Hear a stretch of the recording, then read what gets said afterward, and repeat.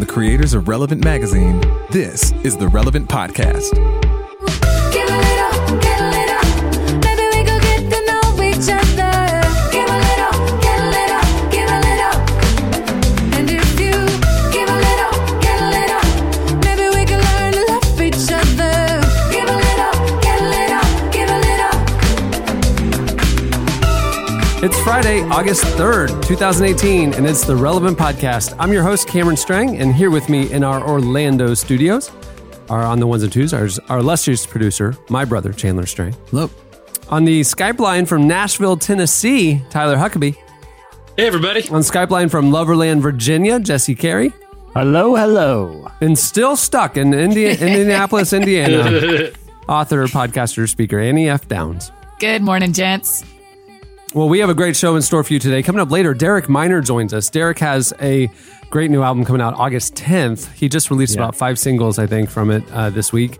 But he came in the studio a couple weeks ago, and there's a phenomenal conversation coming up later. He is not only a great musician and producer, but one of the voices that you need to be listening to, especially as it relates to race relations in the church and different things. He's such a thoughtful guy and I don't listen to him yet. Can you put him in a category for me? Like, who else does he make music like? What kind of what's the genre? Hip hop. I mean, cool.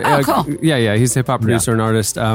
He does a lot of stuff with Lecrae and Andy Mineo and all those guys. And beautiful. Yeah, he's a good one. Well, the other thing, but real quick, I'm kind of nervous about another segment we have coming up today because I feel like today we have Listener of the Week coming up.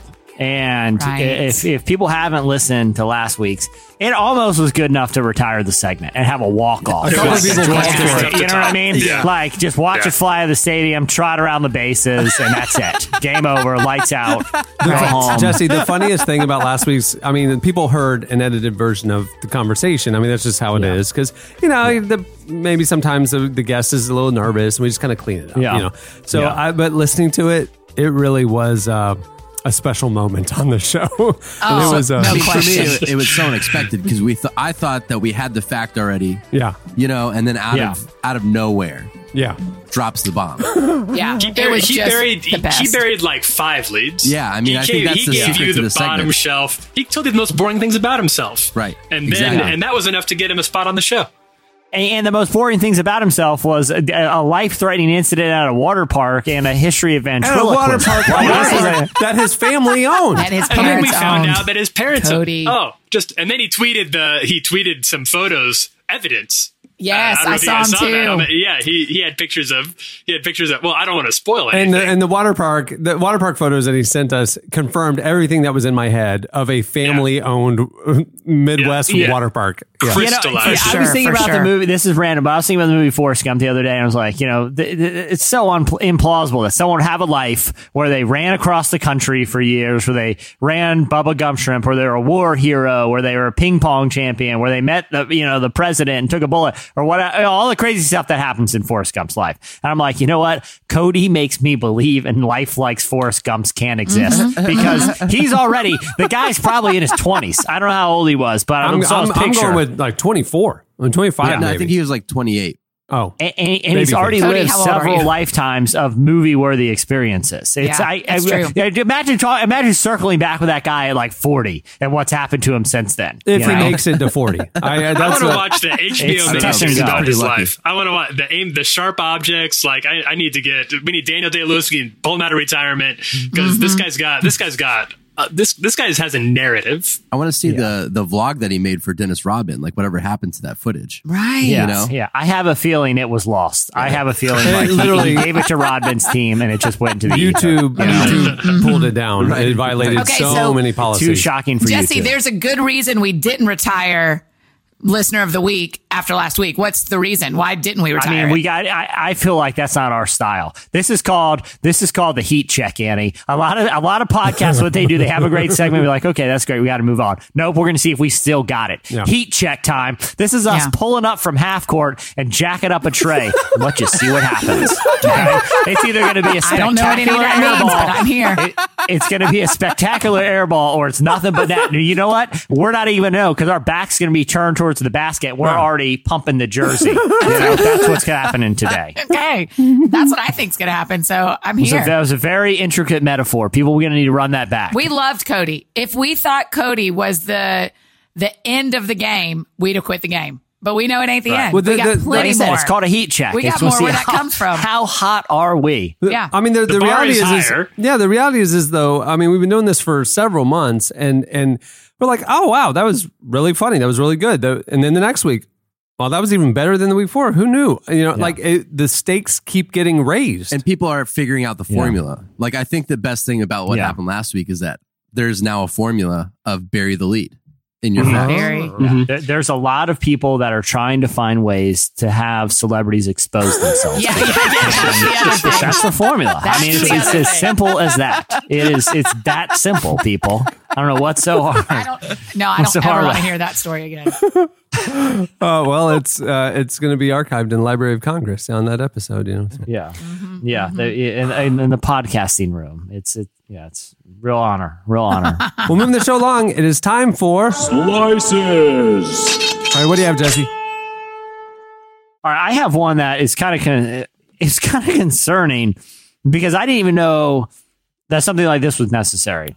I don't know if you guys saw this news. There is an organization in Boston that is sort of like a tech think tank about tech ethics. They're called the Future of Life Institute. And they have got a bunch of really powerful people, like the people who run the Google's DeepMind project, Elon Musk, people in the field of technology that aren't just into some kind of signing some sort of novelty pledge. They've gotten all these CEOs to come together, 2,400 people who are groundbreaking innovators and entrepreneurs in the world of artificial intelligence, and had them come together and pledge not to make killer robots. They literally got these people together and say, hey, listen, this is valuable. We're going to get it in writing right now that you're not planning on making killer robots. So the idea is that they're foreseeing a time when artificial intelligence is so advanced that you would have machines capable of making moral and ethical decisions. We know. Exactly. You name it. Yeah. But here's the thing. They're getting these people to sign this. This is no longer science fiction. It's a plausible, future reality in our lifetime, where basically what you have on Terminator, which is machines that can decide to kill for military purposes, that could also decide, well, why don't we just take over humanity? That's a plausible outcome of current technical innovation. So much so that the leaders of technology companies are signing this document to say, no, don't worry, we're not going to do that. I wish they hadn't even done this document because I wouldn't even think it was that real of a possibility that we had to. Let me come at you with this though. In the movies. In all the movies, nobody ever sets out to create a killer robot. You create a robot that can think and feel and solve problems, and then the robot decides to become a killer robot of its own technological volition. I don't think there's no point in this. This is trying to hold back the tide with a broom. Or the other side of it is that the evil genius who didn't sign it knows that nobody else has killer robots. He creates his own killer robots. Right. And there's nothing stopping him. And then he dominates the world. This is awful. I mean, I've seen an awful thought. Yeah, I mean, I've seen enough Inspector Clouseau movies. Well, I actually read something, this was a while ago, about a AI ethicist who says that the more you talk about AI ethics, it's morally wrong to do so, because the more you talk about it, the more information is out there on it, that the more that artificial intelligence, once they get closer to self-awareness, will be aware of the concerns and then exploit the concerns. So, this ethicist says, something like this is a terrible idea because it's drummed up so much publicity that it heightens the concerns that if you have artificial intelligence that becomes self-aware, they will then know, well, look, all these innovators have legitimate concerns about this, then that's something we can exploit. There's people on the other that are saying that case too. either outcome is terrifying, that this is actually a future reality here. I hate everything about this slice. I hate it. I mean, I think it's good that they're pledging, but it just seems like this is accelerating pretty rapidly here. Yeah. You know? And like, do people really do what they say when they make pledges like that? Like, is that like, who's going to hold them to that?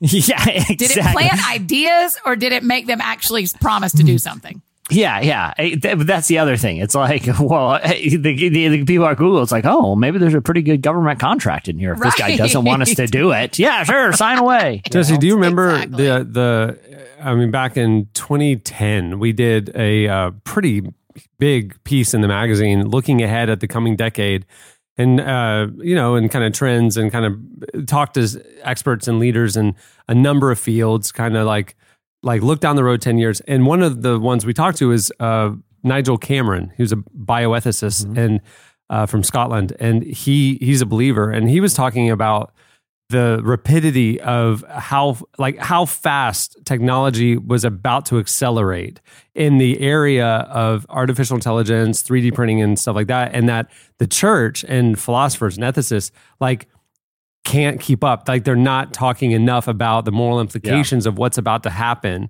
And this is in 2010, looking at the next 10 years. And he was kind of saying, like, by the time we get to 2020, this and this and this and this will be the case. And like, we will have to be wrestling with the reality of what is life. And then from a Christian context, like, if I can, 3D printing, we can print food, biomatter, we can print body parts and surgically graft them onto bodies, and those are living cells and stuff. So it's like it's medical field says that's miraculous. Like somebody has a missing ear or has an amputation, and we can replace the ear or the nose or the arm or the whatever, and it's 3D printed. But like, at what point, like, is this we are creating life? Like physically, truly creating human life through artificial means, and like the spirit realm and, all that, like from a Christian context, like we are not talking about the not just the ethics, but like the worldview of like literally in the next 5 to 15 years, the church will have to grapple with living human creatures with artificial intelligence or that were created by man. And are those man created in the image of God or are they some sort of other thing? And the church isn't talking about this, and it's like right here staring at us because they talked about it at Q conference last year. It was one of the big talks was the spiritual implications of AI. It's really interesting. Yeah. What did they say? And what's the takeaway? And biomatter too. Cut to the chase. What do we think? The cool thing about Q is they don't give you a lot of answers. They more present the information. And so it was an expert on AI talking about what it'll look like when robots are able to make decisions on their own. Like kind of how, like if we ask them to do something, they can determine, almost like even think about the little vacuum cleaners you have in your house. That the little Roombas. Yeah. I'm not rich enough. I don't know. Roombas. Yeah. One of those. It is deciding what it feels and which way to go based on what it feels. Right. And so the conversation at Q is like, what do we do when robots, like Jesse's Slice is talking about, when robots like that, are able to make their own ethical decisions?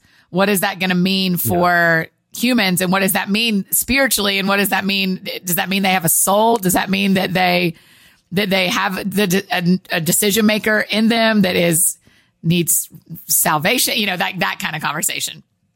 Well, there's also the idea of like, Cameron, you're talking about like artificial biology, essentially. So like printing organs, and you could imagine a time where you can augment your physical body to operate differently for whatever reason. So basically, like if you're creating artificial bodies and things like that, like there's a famous thought experiment like that. If you had like a boat, a big wooden ship, and you had another ship behind it that was full of lumber. And as the boat's out at sea, you took off a piece of the boat and replaced it with a new piece of lumber, piece by piece. At what point is it a new boat, or is it ever a new boat? If you replace what it's actually made out of, like what is the essence of a being, of a thing? And, the thought experiment is the whole point of it, is to try to make you think about that. But if you apply that to biology, and at what point are you still the creation of God and not the creation of man. And also the ethics of, which is, I mean, obviously technology is there, of, manipulating, genes in the womb, to kind of designer babies and stuff. Obviously right now there's not a cultural appetite to allow that, but it's possible. And it just takes a few people going, well, ethically we should prevent this child from having like Down syndrome or something. We can do that. Like, now all of a sudden the question of, made in the image of God, and God has a plan and path and purpose for that life. And, like we're just tweaking it the way we want it. Like, who's playing God? And I mean, there's a lot of, I mean, it's right there. I mean, the technology exists for all this, it's like, I don't know, man. That's fascinating. And how much of your body getting replaced by 3D printed biomatter makes you human or not? Like, I mean, it's crazy. I think, but now, y'all, I'm more simple than all of you. So I'm understanding that. But to me in my head, I think you can't change your brain. Sure you can. Sure you can. I mean, you can't trade out a brain for a computer brain or for a not yet. Yeah, but 3D printed but brain. I mean, we're able at this point to manipulate brain chemistry with drugs, right? Like you can change someone's personality with drugs. That, you know what I mean?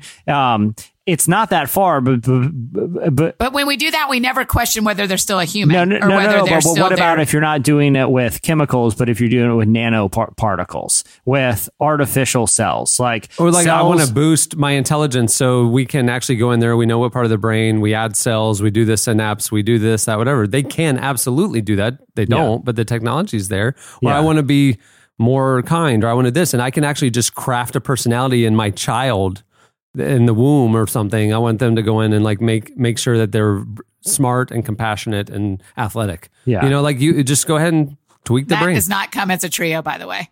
Oh. You've named 3 things that are literally not possible. but Annie, I think Match.com confirms. But that's the thing. Because you can already change brain chemistry chemically. Right? Like on the chemical level, you can change. But it's like I said, the future of medicine isn't just chemistry. It's nanoparticles. It's tiny machines that your body thinks is cells that operates in a way that you can dictate. Like nanotechnology, I feel like a lot of people think is the wave of the so the benefit of it. We had a listener of the week 3 weeks ago who was a nanobiologist who was doing, mind control experimentation with mice. Yeah. I mean, or even if you could inject yourself with something that it had cells that would hunt down like a cancer tumor. But that was its only task because that's what it was literally programmed to do, because it's not a chemical. It's actually tiny machines. Like that future is here. Like that kind of thinking and the ethics behind it. It's really tough because you could think of a lot of scenarios where it could be used for really good. And then a lot of scenarios where it's like, well, I don't really know the morality of that, And that's what Nigel Cameron was talking about back in 2010. Not only we need to be asking these questions, but he's like, throughout human history, philosophers and ethicists and religious leaders kind of, in time and over ages, kind of like established moral code and things like that. He's like, it is happening so fast that in the next 10 years, like culture won't be able to keep up with what's possible and what is actually happening. And it's going to it's almost like the cart will get in front of the horse, Yeah.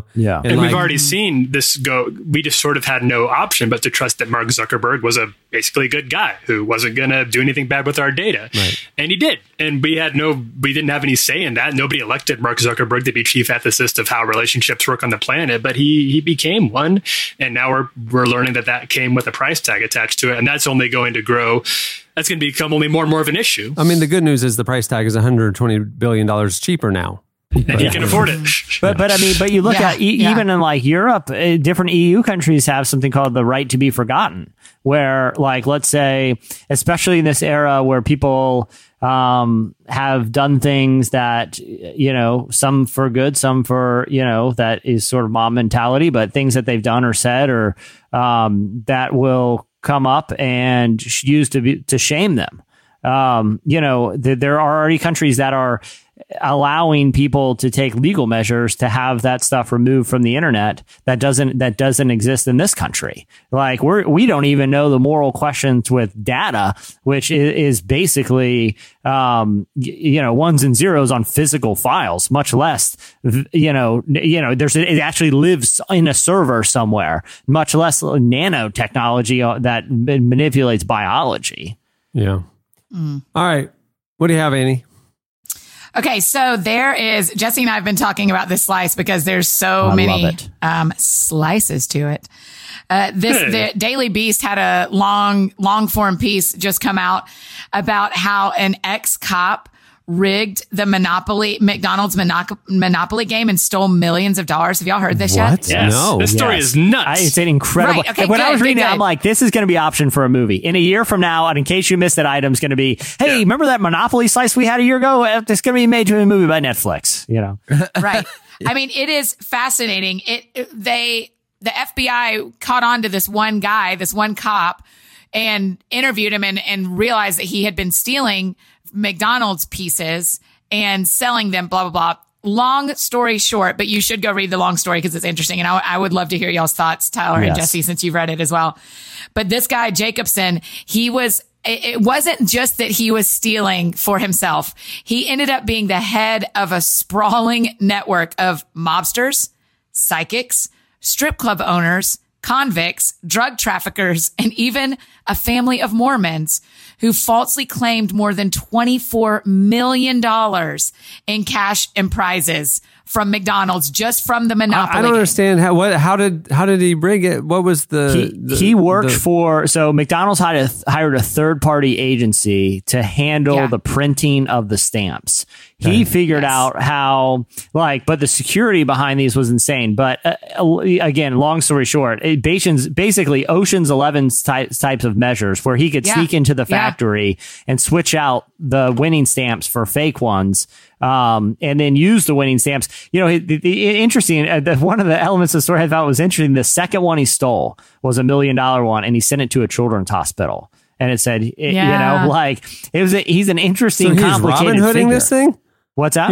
He was Robin Hooding this. I mean, he was like a Robin Hood situation, but also strip club owners. I mean, at the start, Cameron, he didn't Robin Hood it hard. He barely Robin Hooded it. With great power. It's easy to start. You might start with $1 million for the children's charity, $1 million for these people. But that gets to the heart of the story is he had his justification for it was that evidently at some point between the discussions with McDonald's and this third party agency, they felt like it would be better public relations if it was American customers that won all of these prizes. So there were no Canadian winners by intention. He's saying, well, they're rigging the game. So why don't I just rig it? And that's what he did. Right. He ended up. And then he did stuff like Cameron, where he would give away a $10,000 ticket to a friend of his in exchange for all they had to pay him $2,000 of it.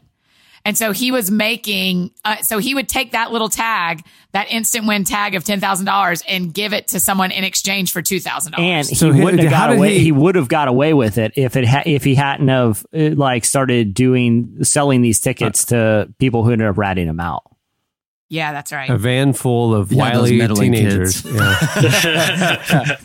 it got me thinking because I love heist stuff. Yeah. Right? And this is what made me think you would like this slice. I thought you would like this slice. He was doing it for years and years. It was a long con. Yeah. Is it all the winners are in the same region? He was spreading it out around America. Okay, so for a while they were all in Fort Lauderdale. Is that right? Jacksonville. They were all in Florida, and they realized that started looking scandalous, so they started shipping it out to other cities. Or they would find ways. So let's say, because his network of friends was in Jacksonville, what he would also do is I will send give an address of a family member that lives in another part of the country, and he would rig. He would tell people to sign up for out of state area codes, and the FBI eventually caught on to all of this, so that But it went on for a really long time. I'm shocked. I mean, he physically went into the printing press and took pieces. So here's this. Yeah, apparently it was a thing. They had one of McDonald's over and over in the article. It talks about one of McDonald's biggest issues with the Monopoly game was employees and people on the inside stealing pieces. Right. And because they recognized that there were only a certain amount of winners and they would be able to see. And so, yeah, he would just take pieces from the factory, right, Jesse? So what happened initially was like whenever he had got the pieces from the so he had no alone time with the pieces except for when they were like traveling. And because the pieces had to, once they came off the press, they would be put in these certain sealed envelopes that came from another printer, like as another check, right? So like these certain watermarked envelopes would have to go, the pieces would have to go in these watermarked envelopes before being delivered to where they're being placed. That's like a separate check. Yeah. And he was never alone with the pieces in the envelopes, right? But at one point, the printer of the envelopes accidentally, just a clerical error, sent him to his house, not to the workplace, a box of the watermarked envelopes, which he kept. And so he could like keep one of those in his back pocket. And he would say like when he was traveling, he would use the restroom. And that's when he would make the switch. It was insane layers of like thought and manipulation at every level for him to keep these McDonald's stamps. And he was a pretty smart guy. Like I said, someone basically blackmailed him and ended up turning him in. Wow. Yeah. Crazy. Right? Well, there you go. Annie with the fascinating slice. That's a great slide. No, that was. I'm glad you brought that. I felt great about it. That's a winner. I couldn't decide. I said to Jesse this morning, I was like, I mean, is this one too weird? And he was like, I have loved this story. Yeah, I read it over the weekend. And I was like captivated by it. Like he was like, oh, this is the greatest, long form. You gotta go read I think the whole thing is on the Daily Beast. Are they the ones who broke the story? Yeah. Yeah. Well, okay. Well, here's the other interesting facet.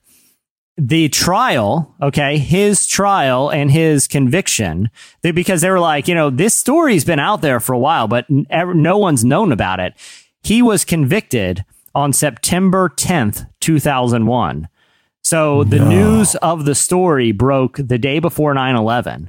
And 9/11 happened and everybody forgot about the story. And it's been buried now for 19 years because obviously it's been it was in the news cycle for like the matter of hours. That's the other interesting part about this thing. Mm-hmm. Man. And I love that there are still some places like the Daily Beast that are writing really interesting long form articles. And so I still think that's such an art you have to craft. Y'all do it so well in the magazine too, Jesse. Y'all write these beautiful longer things, but online it's so rare that you get long form pieces that are really enjoyable to read all the way through. All right, what do you have, Tyler? This came across my feed, and this is, I'm anxious to hear y'all's thoughts on this. What I'm going to read you is actually just a posted job description for a pastor. I'm not going to name the church here. I'm not trying to shame anybody, but this is a church in Colorado, and I'm just going to read verbatim the post they put on churchstaffing.com for a new senior pastor. This church, name of the church, is looking for a pastor who teaches like Craig Groeschel or Andy Stanley or even a bit like Stephen Furtick. This offer is going to be nothing like any other church job post. Red flags right there. Our city is asleep because the churches are asleep. People are hungry, but the spiritual food in the churches here are without flavor or life. The pastors are beautiful people and have heart, but we need some blockbuster sermons. When you watch a sermon from Craig Groeschel, Andy Stanley, or Stephen Furtick, you feel like you were fed. Why can't we have that in a church without playing the videos from the above pastors? Here is our concept. If a worship leader can take a song from Chris Tomlin and play it just like the album, and that is 100% accepted in the church, why can't you as a pastor copy word for word a sermon from Craig Groeschel? Oh, somebody hold me. We go on. Sure. Add 10% of your own style to it, just like the band would. This concept would work great mixed with your own sermons about 20% of the time. Let's give blockbuster sermons to the people, proven messages or hit sermons, then add 20% of your own sermons. If you connect with the concept, send us your resume. We'd love to talk with you. That's the job posting. Annie, I'm interested in your take because I have a take and it might be very different than yours, but your mouth is agape right now. Annie's jaw is on the floor. But to be fair, you are a preacher, so as part of this is your livelihood. So, what are your feelings about this job posting? Then I'm going to throw my hot take out there. Yeah, I have a feeling yours are a little bit different than mine, Jesse. I think that is one of the most fascinating things I've ever heard, Tyler Huckabee. I can't imagine I am almost speechless at the idea that is what a church would want. I agree that those 3 preachers they listed are incredibly gifted. Good communicators, sure. Yeah, they're great communicators. Also, they are doing the study and the life work to come up with those talks out of their own lives and out of their own study. Cameron, say something. Help me. Our crack fact checker, Mark Jackson, just showed me he found the job listing that Tyler just wrote, and there's an extra note at the end. And it said, we have everything needed for the church except the pastor. We have a great praise team. We have funds for advertising and more. Your salary is 90% of the tithes and offerings for 1 year to sustain you, and we will pay all the bills. Years 2, 3, and 4, you will get 50% of the tithes and offerings. It's a 5-year contract. I am so offended from top to bottom. I'm so offended by the whole thing. Mark, you're really Johnny on the spot there with that. Yeah, well done, Mark. You should be all right. So I want to dig into this for a minute. We don't have to get too in the weeds here, but okay. So the essentially what they're offering is a profit sharing model, but instead of profits, they're doing tithe sharing, right? So they're giving, it's essentially like a sales commission model, but instead of sales commissions, it's a percentage of tithe.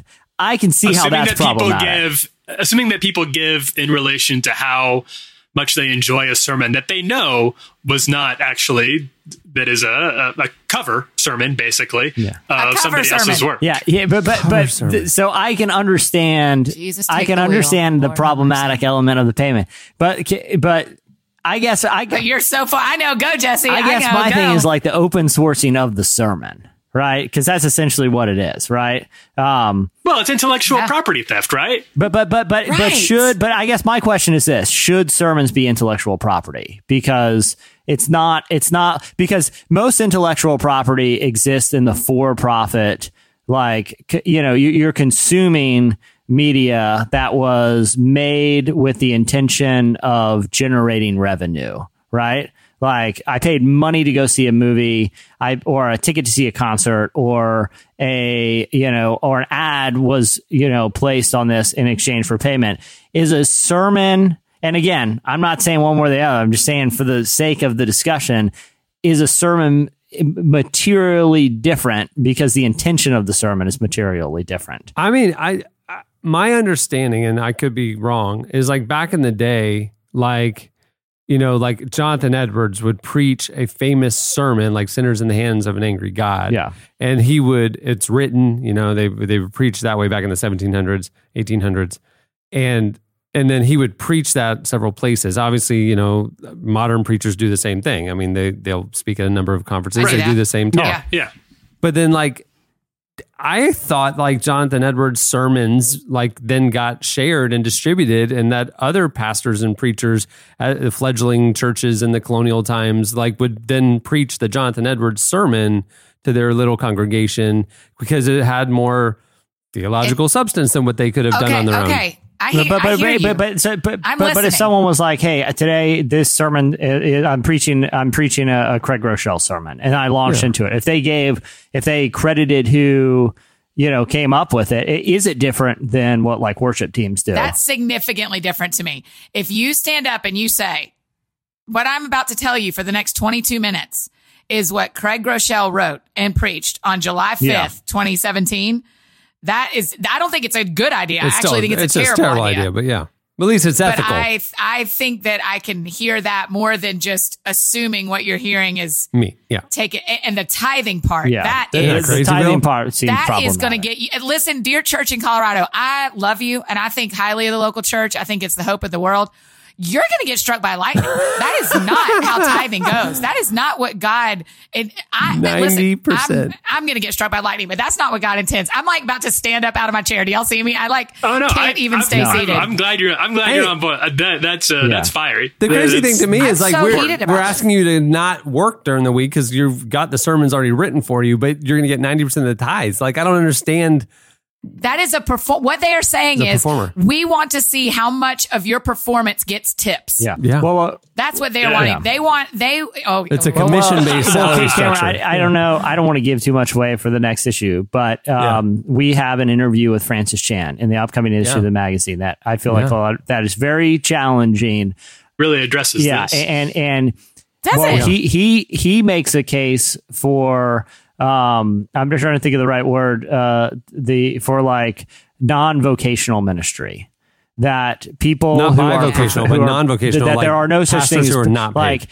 He's not saying you shouldn't have professional pastors, but he said there should also be non-professional pastors. Yeah, he just said, like, if we want to look at the actual biblical model of the church, I mean, again, that was a very different culture and, time, obviously. But which is how I feel about your Jonathan Edwards thoughts. Yeah. No, that's right. No, I wasn't. Hey, I'm not advocating. I was just saying, devil's I think you advocate. need to quit advocating for that. But if someone credited it, though, it's no. I don't think it's. I think sure. it's sloppy and just that's dumb. But Francis Chan was saying, like, if you look at the biblical model of the church, it was small gatherings, met in homes, 10, 12 people, and the people who led the gatherings weren't like professional pastors, so they worked like anybody else. And so he talks about his faith community that he's in now, that they do that none of the pastors are paid, and that if a gathering gets more than 12 people, they split off to another one.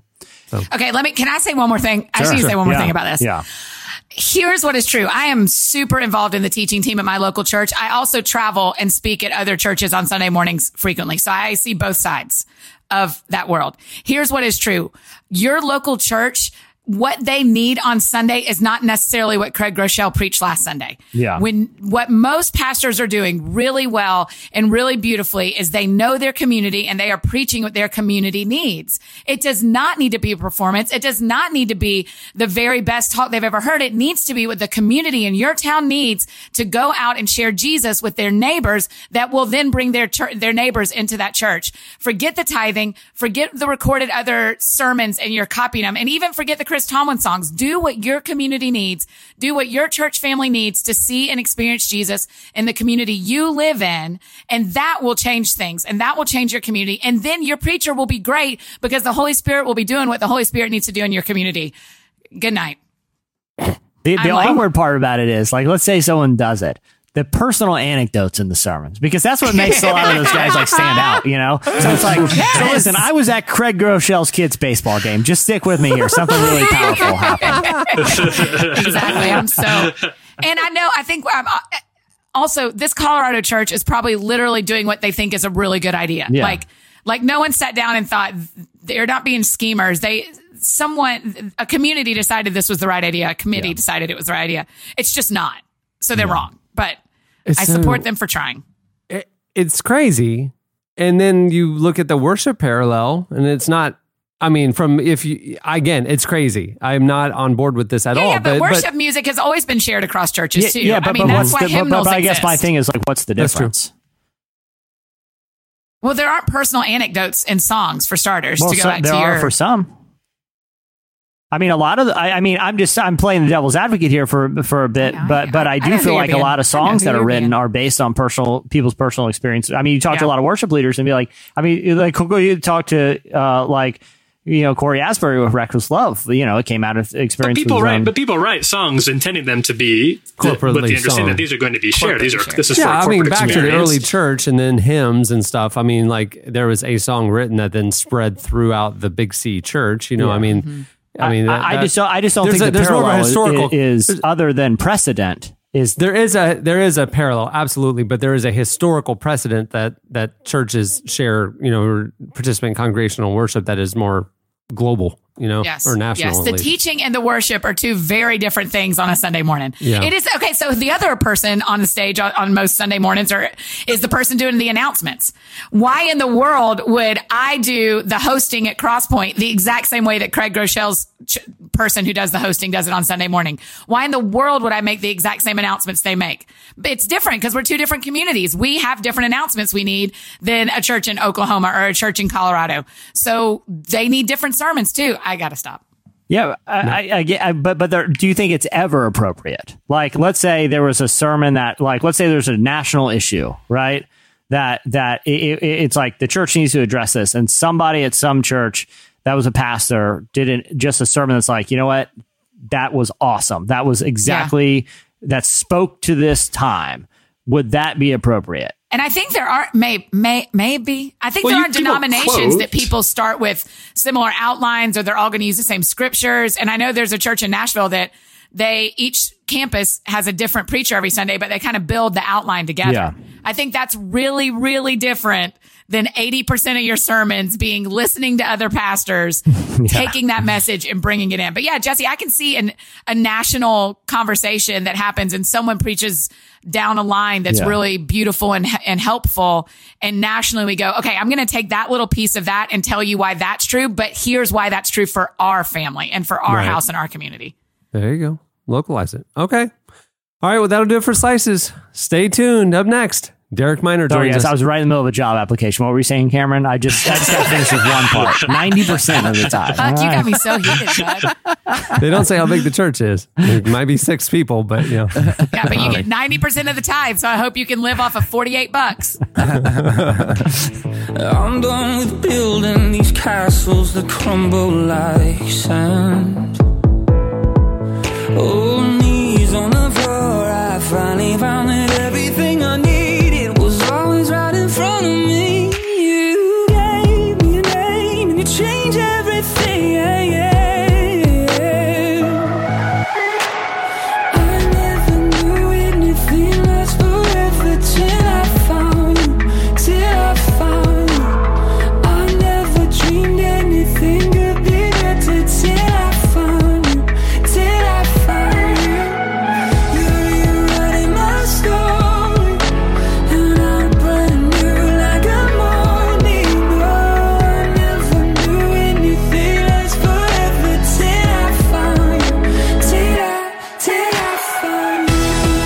You're listening to Till I Found You by Phil Wickham. His new album, Living Hope, releases today. Go get it. At the beginning of the podcast, you heard Maggie Rogers, a former Relevant cover artist, with her new single, Give a Little. Well, this week's episode is brought to you by Squarespace. Whether you need a landing page, a beautiful gallery, a professional blog, or an online store, it's all included with your Squarespace website.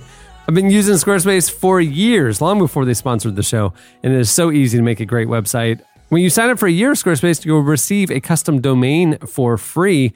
You can even design a best-in-class online store with Squarespace's award-winning templates, customizable settings, and more, all without a single plugin. For the store, they include all the tools you need to even track inventory, process orders, and send custom emails with one intuitive interface. It's called Squarespace Commerce and allows you to understand every aspect of your business.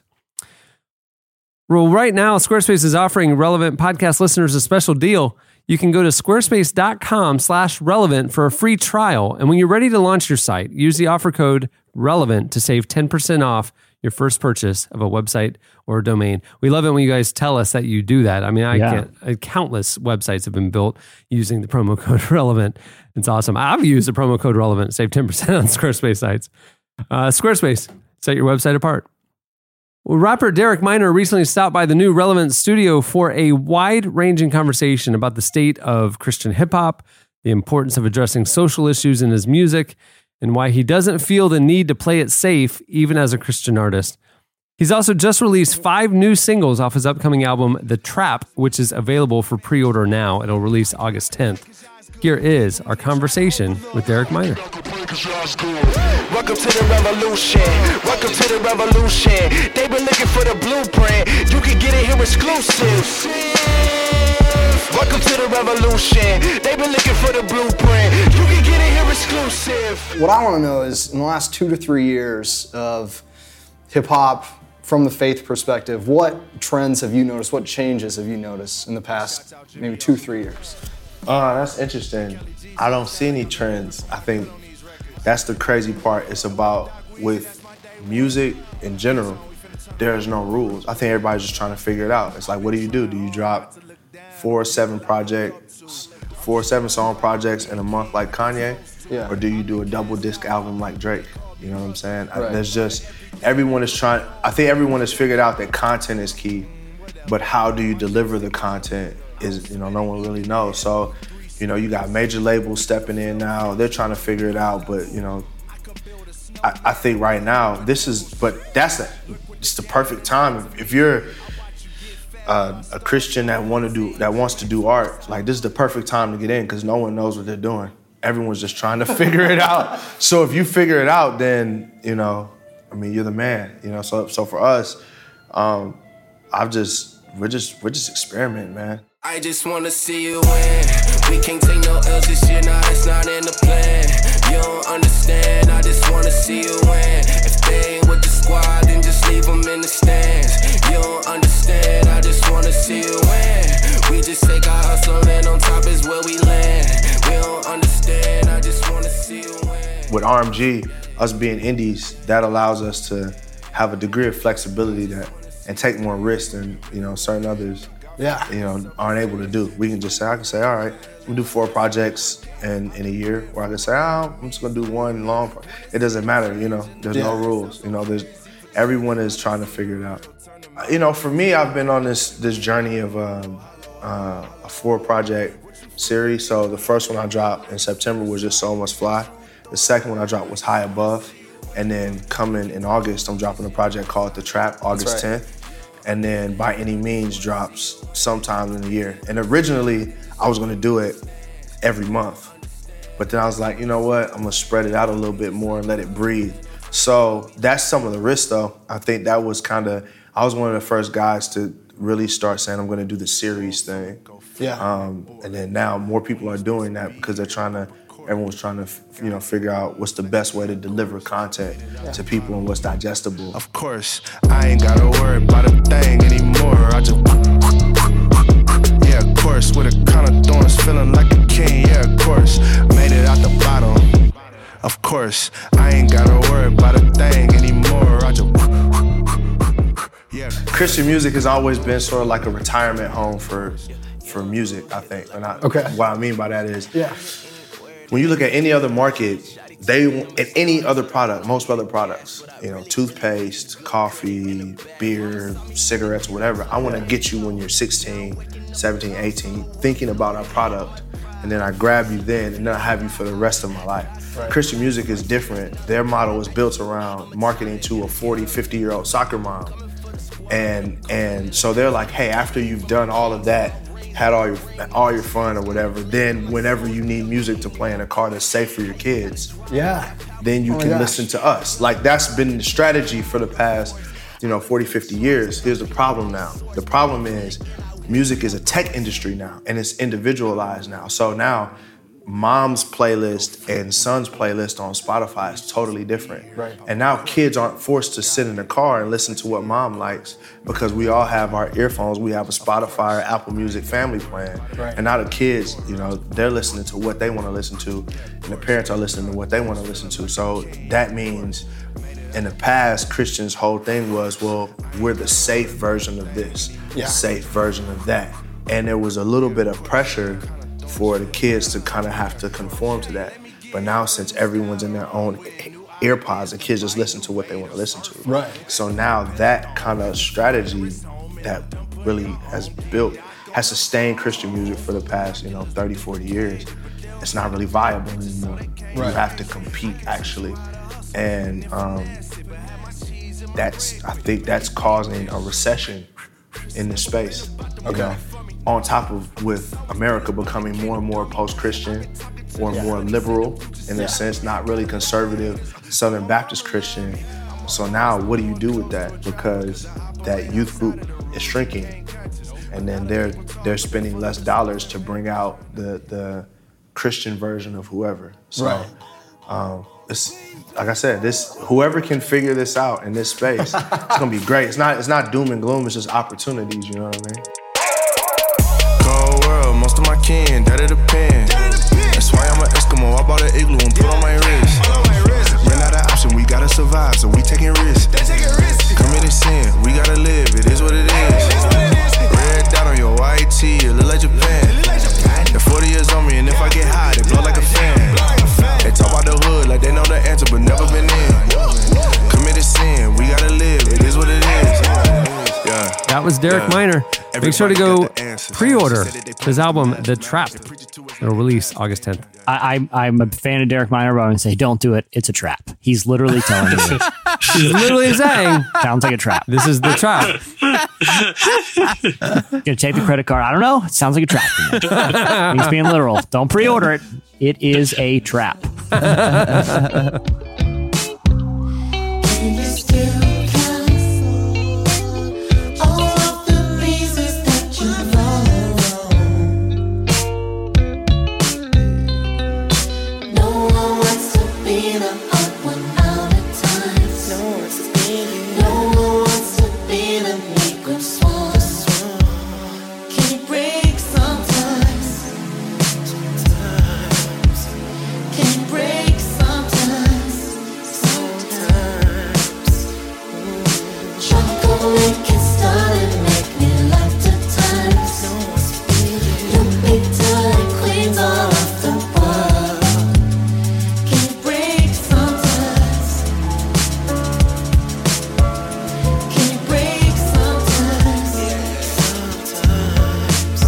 Listening to Blood Orange, the new single Charcoal, baby.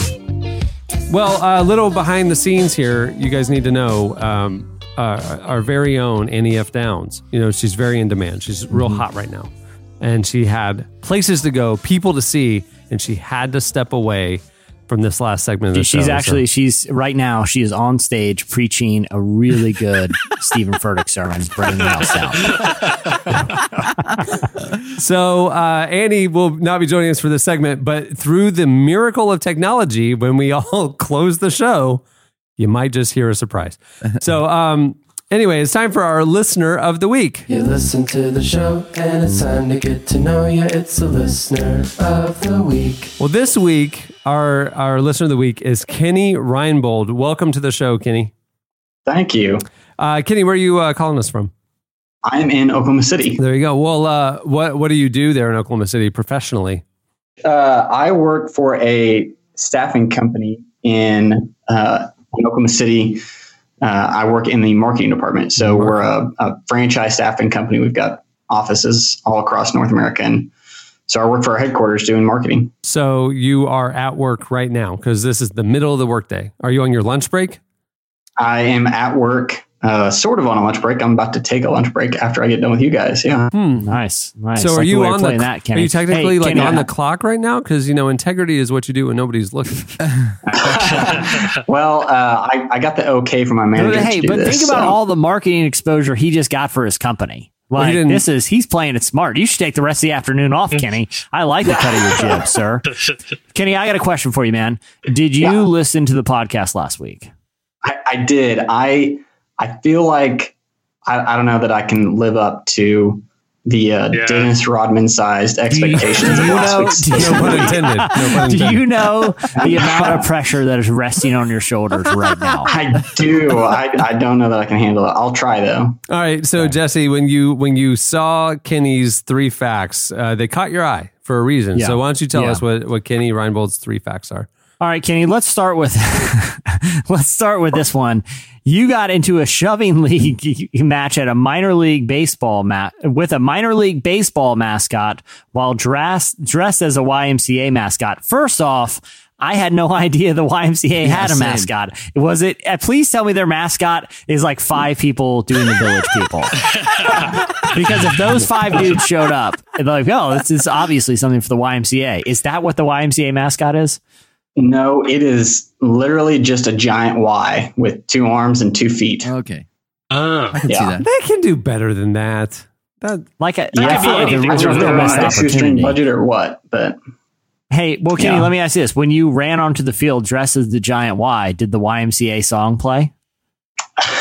Well, no, it didn't play, but I wasn't on a field. I was actually at a health and wellness in downtown Oklahoma City, taking pictures, hanging out with kids. It's pretty easy for the most part. It's hard to see being a mascot, and there wasn't a lot of movement available with my arms and legs in this giant Y. But this minor league baseball team that we have here in Oklahoma City, at the time they were called the Red Hawks. They had a mascot that was a Red Hawk, so it was a bird, and I don't know if it was a guy or a girl, or what, but they came over and we were taking pictures with kids. The kids were real excited. And all of a sudden this bird, I don't know if I did something to offend the mascot or what, but it kind of shoved me away from the kids that were wanting to take pictures with us. And yeah, maybe he was jealous. I moved up thinking, well, maybe it was just on accident.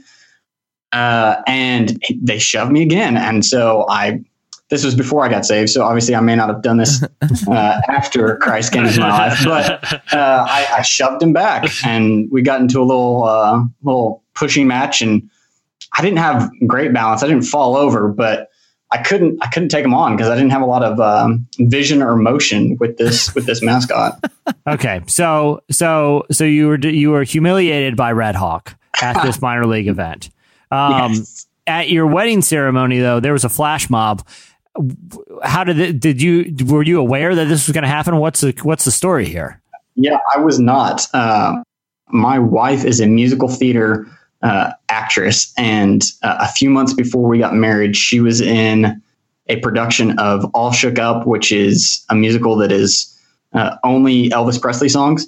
Okay. And so at our wedding, she knows I grew up listening to music by Elvis, and so at one point during our ceremony, it was I think it was the prayer after we exchange vows, kind of the time where everybody's just hanging out and we're just looking at each other. And all of a sudden, there was one person that got up from my side of, like the groom side of the church and started singing Can't Help Falling in Love with You. And then another person popped up, and then another person popped up. And then eventually she had worked with people that she was in this musical with and plotted them around the sanctuary.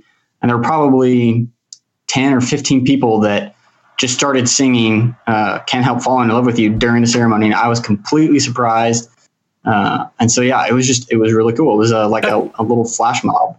That's really sweet. That's a really nice, you should have done. You should have said, stop this now. I didn't know about this. This is my wedding. And kick the flash mobbers out. That's what you should have done. And yeah, I probably should have. I think they would I think your wife would have appreciated the, real sense of, power that she saw right there. Just a maniac.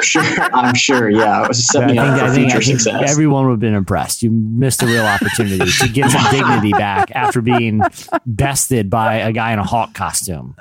Kenny. Yeah.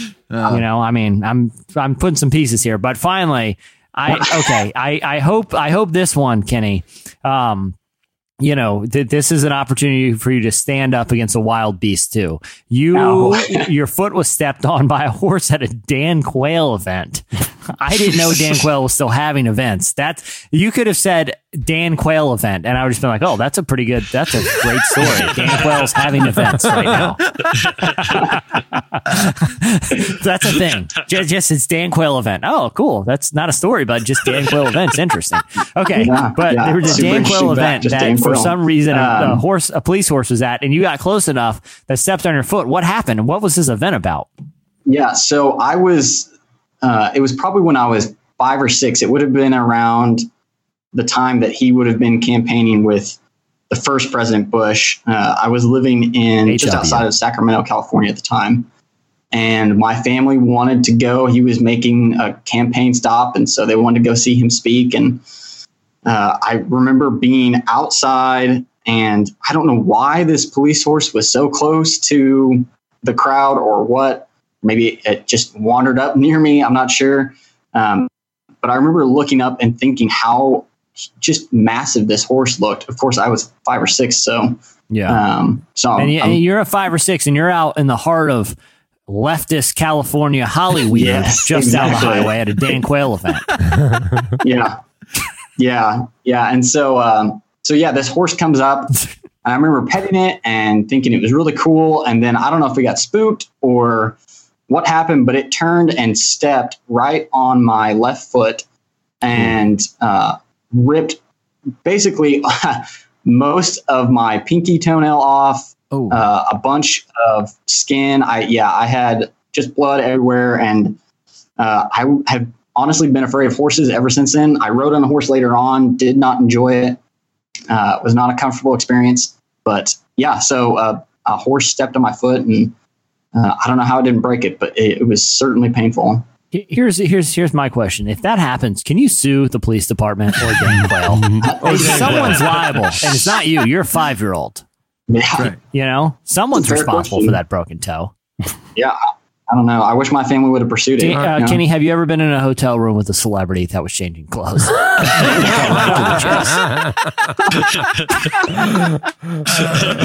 I have not. I'm really sorry. I mean, I'm not sorry for myself, but no, I have not.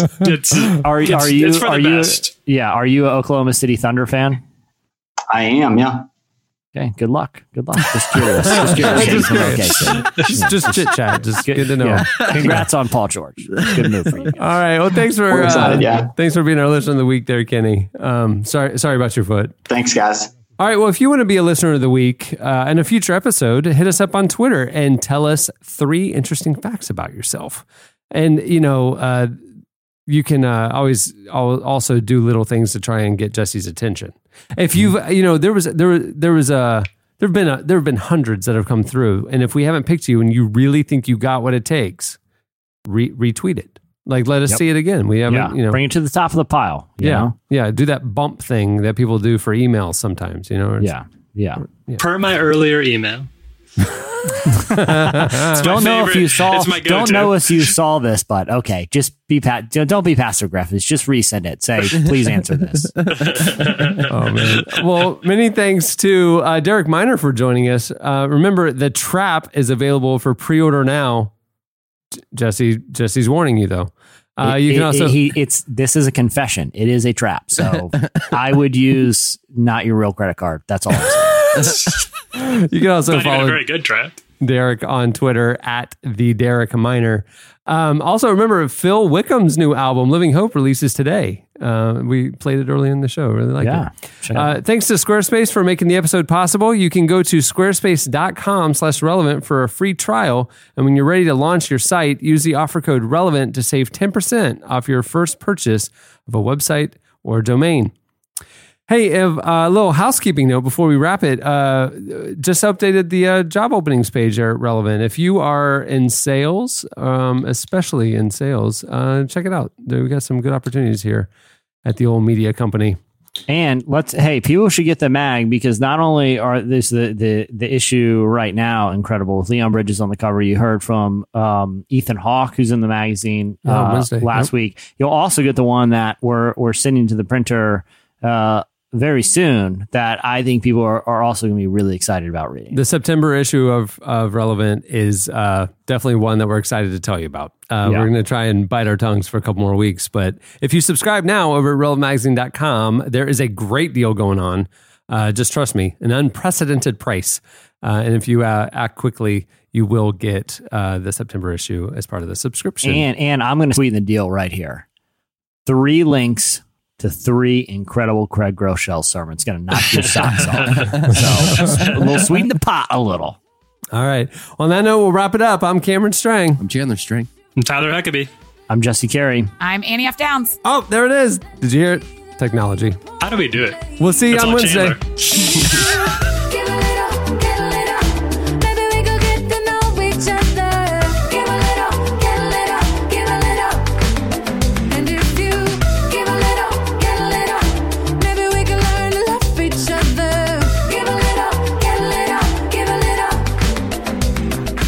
Thank you for listening to the Relevant Podcast. If you like what you heard, be sure to leave us a review on iTunes.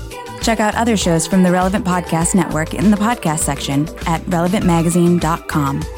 And while you're there, browse exclusive podcast merchandise at our online store.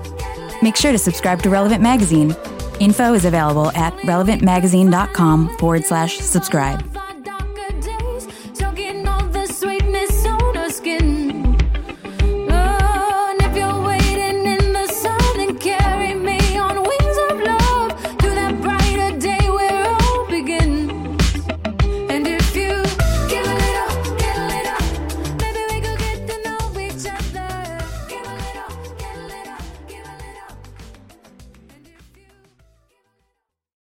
So listen, I was at Craig Groeschel's kids' baseball game. Just stick with me here. Something really powerful happened. Relevant Podcast Network.